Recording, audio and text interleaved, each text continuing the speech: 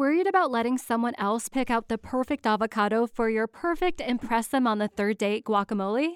Well, good thing Instacart shoppers are as picky as you are. They find ripe avocados like it's their guac on the line. They are milk expiration date detectives. They bag eggs like the 12 precious pieces of cargo they are. So let Instacart shoppers overthink your groceries so that you can overthink what you'll wear on that third date. Download the Instacart app to get free delivery on your first 3 orders while supplies last. Minimum $10 per order. Additional terms apply. Hey, Rebel Rouser. I'm Alan Voivod, and this is Star Wars 7x7.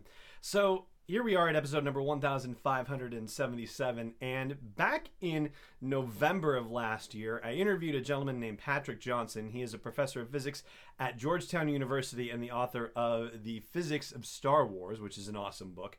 And, I got to thinking about a particular topic, which we'll get to in a moment, and thought, you know what, this is something where, it's come up often enough, and there have been enough variations on the subject that I thought it would be really great to hear an expert opinion on this particular matter. So another physics matter that wasn't exactly covered in his book. I'm sure there are, tons of different things that he could have addressed, and also, considering that the canon marches on, and more different topics come up that could be potentially addressed by somebody with his particular set of skills. And so I reached out to him, and he was more than happy to come on the show, knock on wood. That was really nice of him to do so, to talk about outer space in Star Wars. And so, without further ado, I'm going to jump us over to my interview with Patrick Johnson, author of The Physics of Star Wars and professor of physics at Georgetown University. Patrick Johnson, welcome back to Star Wars 7x7. How are you today? I'm doing great. Thank you very much for having me on, Alan. Oh, yeah. I'm thrilled to have you back. And, for our listeners, of course, he was on the show late last year for the release of his book, The Physics of Star Wars, which is awesome. And I've had even more time to peruse it since then. And our listeners and viewers will also be aware that earlier this year, we talked about the Kessel Run on the show and the fact that Patrick's analysis of how the Kessel Run might be possible in Han's boast of it being possible was pretty much spot on. So, congratulations on that. Oh, well, thank you very much. You're very generous. I feel like I offered a few possible explanations and gave my opinion of what I thought would be most likely. And they went with one of them. And I'm sure there are some people who are disappointed with the specific way they decided to explain it. But I thought it made for a very beautiful cinematic scene. Excellent. It's got to be a different experience when you are actually thinking about it in a critical manner and can have the level of insight that you have to see it, and then to see it depicted on screen, to be able to have the emotional reaction to it and see how it's dramatically presented as well, and how that layers over the scientific analysis that you put in on.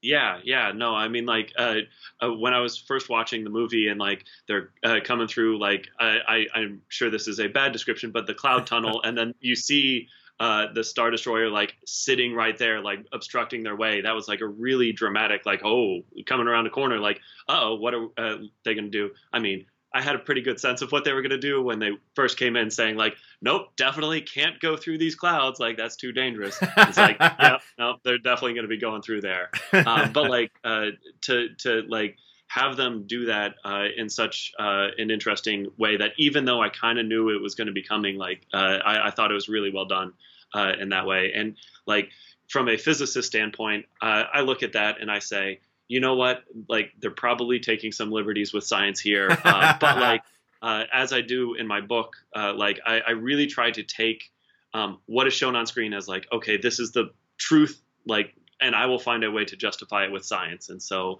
that's the way my brain personally works. I don't watch a movie and say no, that's not actual real outer space. I can't handle that. I'm willing to suspend my disbelief and then think about it later of well, how could that have happened? And so that's exactly why I reached out to you today, because of something actually in the solo novelization kind of put me over the edge on the whole suspension of disbelief situation with Star Wars. And, for anyone who's seen Star Wars, obviously we've seen things like laser blasts and explosions in space, and we actually hear those things, even though sound isn't supposed to travel in space. And so as a viewer, suspension of disbelief comes in, and that's fine. And then you have things like with The Last Jedi, when Leia was ejected into space and was out there for a while and still managed to survive for a while. And this also happened with Kanan Jarrus in Star Wars Rebels, actually, in one of the seasons early on as well, where he was exposed to space for an extended period of time and still survived. But then in the Solo novelization, they're talking about the approach to the Kessel Run, and as our heroes are in the cockpit of the Falcon approaching that maelstrom, the cloud tunnel, if you will, they are hearing carbonbergs. This is how Mur Lafferty describes it in the novelization, that they can hear the crashing of carbonbergs in space. And so finally it occurred to me, you know what? Maybe there's something else going on here. And is it possible that outer space in Star Wars is different from outer space in real life? And so I reached out to you about that, and you were very kind in saying, yeah, I'll explore that with you. So why don't we start first by talking about what our outer space is like, just in general terms. Yeah. So as far as we know, outer space is very empty. Like there's essentially nothing there. Like if you were to go a few hundred miles above the Earth's surface, you would enter what we consider the beginnings of outer space. And just essentially as you go up, the density of air would get lower and lower and lower until it essentially reaches zero when you get to outer space. And now anybody who knows a little bit about quantum mechanics probably is aware that turns out empty space isn't actually empty, and that there are particles and antiparticles constantly popping into existence and then passing out of existence. But that happens on a time scale that is fractions upon fractions of a nanosecond. And so essentially, there's nothing actually on a macroscopic scale in the space between the Earth and the Moon, or the Earth and Mars, or the Earth and Andromeda Galaxy, or anything like that. Like there's basically nothingness. Now there might be a few dust particles here. Obviously there's like an asteroid belt where there's a bunch of big rocks, and there are other planets. So there are things in space, but like in the gap between two large things, there is maybe a tiny bit of debris here and there, but mostly there's just nothing. Turns out that for sound to travel in our universe, it requires a medium to travel through. And so in our outer space, with a catchphrase from Alien, like in outer space, nobody can hear you scream. What it's saying is, from a scientist standpoint, it's not as exciting to say, in space, there's no medium through which sound can travel. So, right. Yeah. And so that's what our outer space is like. But like if there's anybody who's questioning, like, well, couldn't these tiny particles that pop in and out of space be the medium for which sound to travel? And the answer is no. For sound to travel, one particle has to run into another for it to travel from one location to another. And these particles just aren't in existence long enough to be able to run into each other to transmit sound. And so there would also have to be present not only long enough, but at a density that would be, heavy enough for sound to be able to propagate across it. Yes, and absolutely. So how is that then possible, say, for example, with the carbonbergs in Solo? How is that potentially different from what we're experiencing in our own space? Yeah. So like I mentioned earlier, I can come up with explanations that can justify what's being said. And that's what I love trying to do, is saying like, okay, I will take what is written of these carbonbergs crashing in space. Let me find a way for the sound to get to them. And so there are a few different explanations I can come up with. One is that like space is fundamentally different. Maybe there is something about outer space in Star Wars where there is actually a low density of particles that's large enough to transmit sound. The primary issue with that is traveling through any kind of density of particles that is dense enough to have sound travel through it is dense enough to create air resistance, and like traveling at hyperspeed type speeds, as we see in The Last Jedi, when you go through something that can be very catastrophic for you to jump to hyperspace through an object. And so essentially you would have a bunch of tiny little particles doing that to your ship every time you jump to hyperspace, which would be a huge issue if it's just all of space. You could come up with a justification where it's like, since the force permeates everything, that the force is a medium through which sound can travel. Personally, I would be a little bit unsatisfied with that because it feels like the force just hopping in to solve any kind of scientific issues. But what I would probably most like to think about is that as they fly through the maelstrom, like to me, as I kind of alluded to earlier, I think it looks like a cloud tunnel, and clouds are dense enough for sound to travel through. And if perhaps surrounding Kessel, this maelstrom is indeed as dense as a cloud is in our atmosphere, it could just be that it's just a very dense cluster of particles that is dense enough for sound to travel through. And so perhaps that's actually how the sound is able to get to them as they go through the tunnel through the maelstrom. Got it. All right. So there is actually something resembling a reasonable explanation for this then. I mean, my only exception is the word reasonable. Like, I feel like I could justify it with these explanations. Mm-hmm. I'm not going to claim that this is definitively the only explanation or the best explanation, but like, here are some possible explanations. So, as happens sometimes when watching a fictional universe as a scientist, like trying to come up with an explanation can feel like you're bending over backwards to make it work. But like, yes, I'll give it a possible explanation more than a reasonable explanation. Okay, fair enough. And so what you mentioned actually about the possibility of particles being dense enough in space that sound could propagate, and the downside of that being that if you're going to hyperspace and jumping through objects, as we saw as in The Last Jedi, that you would also possibly be jumping through all of these minuscule particles, and therefore that could be very damaging. Yeah. I'm going to hold off on that one for a second, but it does raise the question of, if something like that were the case, would that explain the way that we see starships able to maneuver in space, particularly dogfights with X-Wings and TIE fighters and so forth, if that density of particles is, just enough? I mean, how dense does it have to get to allow, say, for example, some of those crazy skid moves that we see Poe Dameron perform in The Last Jedi, where he suddenly is able to make his ship pivot and turn in a way that ordinarily we would only expect to see that in atmosphere, maybe? So that's an interesting question. And so when Poe's doing his fancy moves, or any skilled pilot in the Star Wars universe, I feel like I honestly don't know the specific design of an X-Wing or TIE fighter to know where all the jet locations are for like where it is able to output things.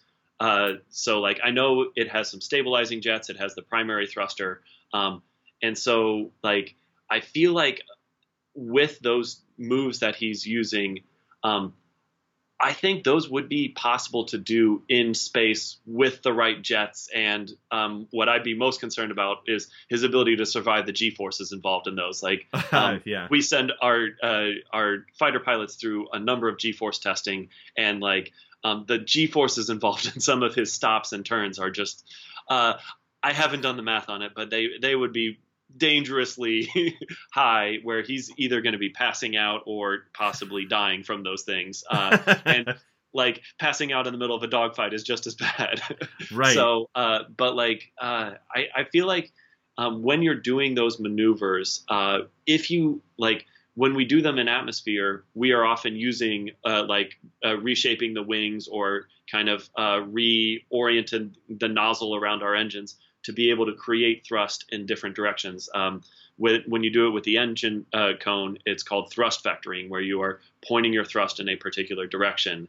And so when we are doing this, we are using this thrust vectoring on the engine combined with the air resistance on the wings to be able to create these forces to flip us around. And if you're in space, if you have the right combination of thrusters in the right directions, you could generate the same kinds of forces without any atmosphere. That being said, I don't have the images of the scenes perfectly memorized. I don't remember seeing like large jets of exhaust coming out from different sides to allow that to happen. And so I'm kind of grasping at straws here, but I feel like you could generate those with the asterisk of you're going to need some kind of pressure suit to keep the blood in your head so that you don't pass out. All right. So another situation where it's a possible, not necessarily a reasonable explanation then? Yeah, and I feel like that's all I can ever offer is a possible explanation. And there are certainly times when I have thought of a possible explanation, and then later it's been revealed like, oh, actually, this is their explanation. It's like, okay, yeah, sure, that's fine. I will accept that. But I will just offer my own thoughts on what I think could be an explanation for it. Got it. And so then the last one, probably, I guess, the most difficult one, comparatively speaking, is the idea of somebody being able to survive in space for an extended period of time. Mm-hmm. Do you have a sense of how long people in general, and I'm putting you on the spot because I did not, prepare you for this question off the top of the head, but how long can people survive in space exposed? So if you're talking about just take me as I am in my normal work clothes and threw me into space, the answer is seconds, because the primary thing that will cause an issue for you is the lack of air pressure around you will cause all of the water in your body to boil off. And I don't know what the current number is, but it's somewhere between 60 and 70% of your body is water. Mm-hmm. And for that to evaporate, evaporation being a cooling process, it will cool your body down, you'll freeze, and then that will be the end of you. Imagine sweating so profusely that you turn into an ice cube. That is essentially how that will happen in space. That is a crazy. I've never heard it described like that. That's crazy. Okay. Yeah, you'll sweat yourself to death is essentially what it comes down to. That is if you don't have the air pressure, because our bodies evolved on a planet with 1 atmosphere of air pressure, like 1,325 pascals, if you wanted to get really fancy about it. But okay. Our body is used to having that counter pressure. And without that counter pressure, the water in our bodies will evaporate. Just like in many introductory chemistry classes, you'll put a cup of water in a bell jar and suck out all the air and you'll watch it boil. And then you pass it around to the class and people can dip their fingers in and it'll be cold. And that always boggles people's minds when they first see it, because it's I just watched this water boil, which I think of as hot, and now it feels like an ice cube. That is essentially what will happen to you in space. Now, as I talk about in my book, when General Grievous is sucked out of the invisible hand, yes. His organs are contained in a pressurized sac, which provide that pressure to prevent that evaporative cooling. And so if you were to put yourself in a pressurized sac in space, essentially that's what a spacesuit is, mm-hmm. You would not have to worry about that evaporative cooling. And then if you have that counter pressure, you can survive for minutes to I don't remember exact numbers. I did the math in my book, but I believe you could, I think it's somewhere close to 90 minutes is where you have to start worrying about other types of cooling becoming an issue. In the meantime, also being able to breathe is an important thing. Right. But there are people who can hold their breath for minutes. I don't know about 90 minutes. And so with something like Leia in The Force Awakens, in The Last Jedi, I was actually just asked about this last week, and the best justification that I could come up with for this was that she has Force capabilities, as we obviously see later in that scene. But in theory, again, this is where I'm really stretching here. She could use Force pull to pull all of the air molecules that have also been evacuated with her to create kind of a bubble of air around her. So that she could have that counter pressure to prevent herself from evaporating. She could hold her breath. I don't know exactly how long the scene lasted, but I'd say maybe a minute or two kind of thing. Mm-hmm. Anybody can, well, maybe not anybody, but people can hold their breath that long. And so she could create that bubble of air to prevent herself from freezing. And to their credit, they did start to show her start to freeze. You could see the ice crystals forming. And so maybe as she's feeling that happen, she pulls all the air in around her to provide that pressure to stop the freezing. And then she can use a Force pull to pull the actual whole ship to her, because even though it looks like in space that she's Mary Poppinsing I don't know how to make that a verb, back into the ship. Like in space, all things are relative. And so even though from our perspective, it looks like she's coming in to the ship, it could just be as easily that she's staying in one location and pulling the ship towards her kind of thing, and still returning to the ship. And then once she gets back inside, like she can be revived and provided oxygen and everything else she needs to recover. But like that is the best justification for how she could survive in space that I can come up with. But like that's really, really trying hard. Like like even if I grant magical brain powers like the Force, like being able to manipulate that many air molecules that precisely seems like a very impressive use of the Force. Right. And yet you've also managed to make her even more impressive by suggesting that she didn't fly to the ship, that she pulled the ship toward her. So somehow you've managed to make Carrie Fisher even more impressive than we already thought she was. So that in itself is a feat for her. Yeah, I have a lot of respect for her and Leia as a character, and I am sad that Carrie Fisher has passed away, but I very much have enjoyed her portrayal of characters in all kinds of movies, but especially as Princess Leia. She's a phenomenal character. And if she's the most powerful Force user in the universe, so be it. I can think of no better way to end this conversation than on that right there. I'm going to stand pat right there. Patrick Johnson, Georgetown professor of physics, thank you so much for joining me again on the show. It was really great to talk with you. It's great talking with you every time, Alan. And please let me know if you have future questions. I'm happy to come up with whatever kinds of explanations I can to try to explain things that happen in Star Wars. That is a dangerous offer, but I appreciate it all the same. Awesome. Well, have a great day, Alan. You too. This podcast is not endorsed or sponsored yet by Lucasfilm Limited, Disney, or 20th Century Fox, and is intended for entertainment and information purposes only. Star Wars, the Star Wars logo, all names and pictures of Star Wars characters, vehicles, and any other Star Wars-related items are registered trademarks and/or copyrights of Lucasfilm Limited or their respective trademark and copyright holders. May the Force be with them. All original content is copyright 2018, Star Wars 7x7. We hope you love it.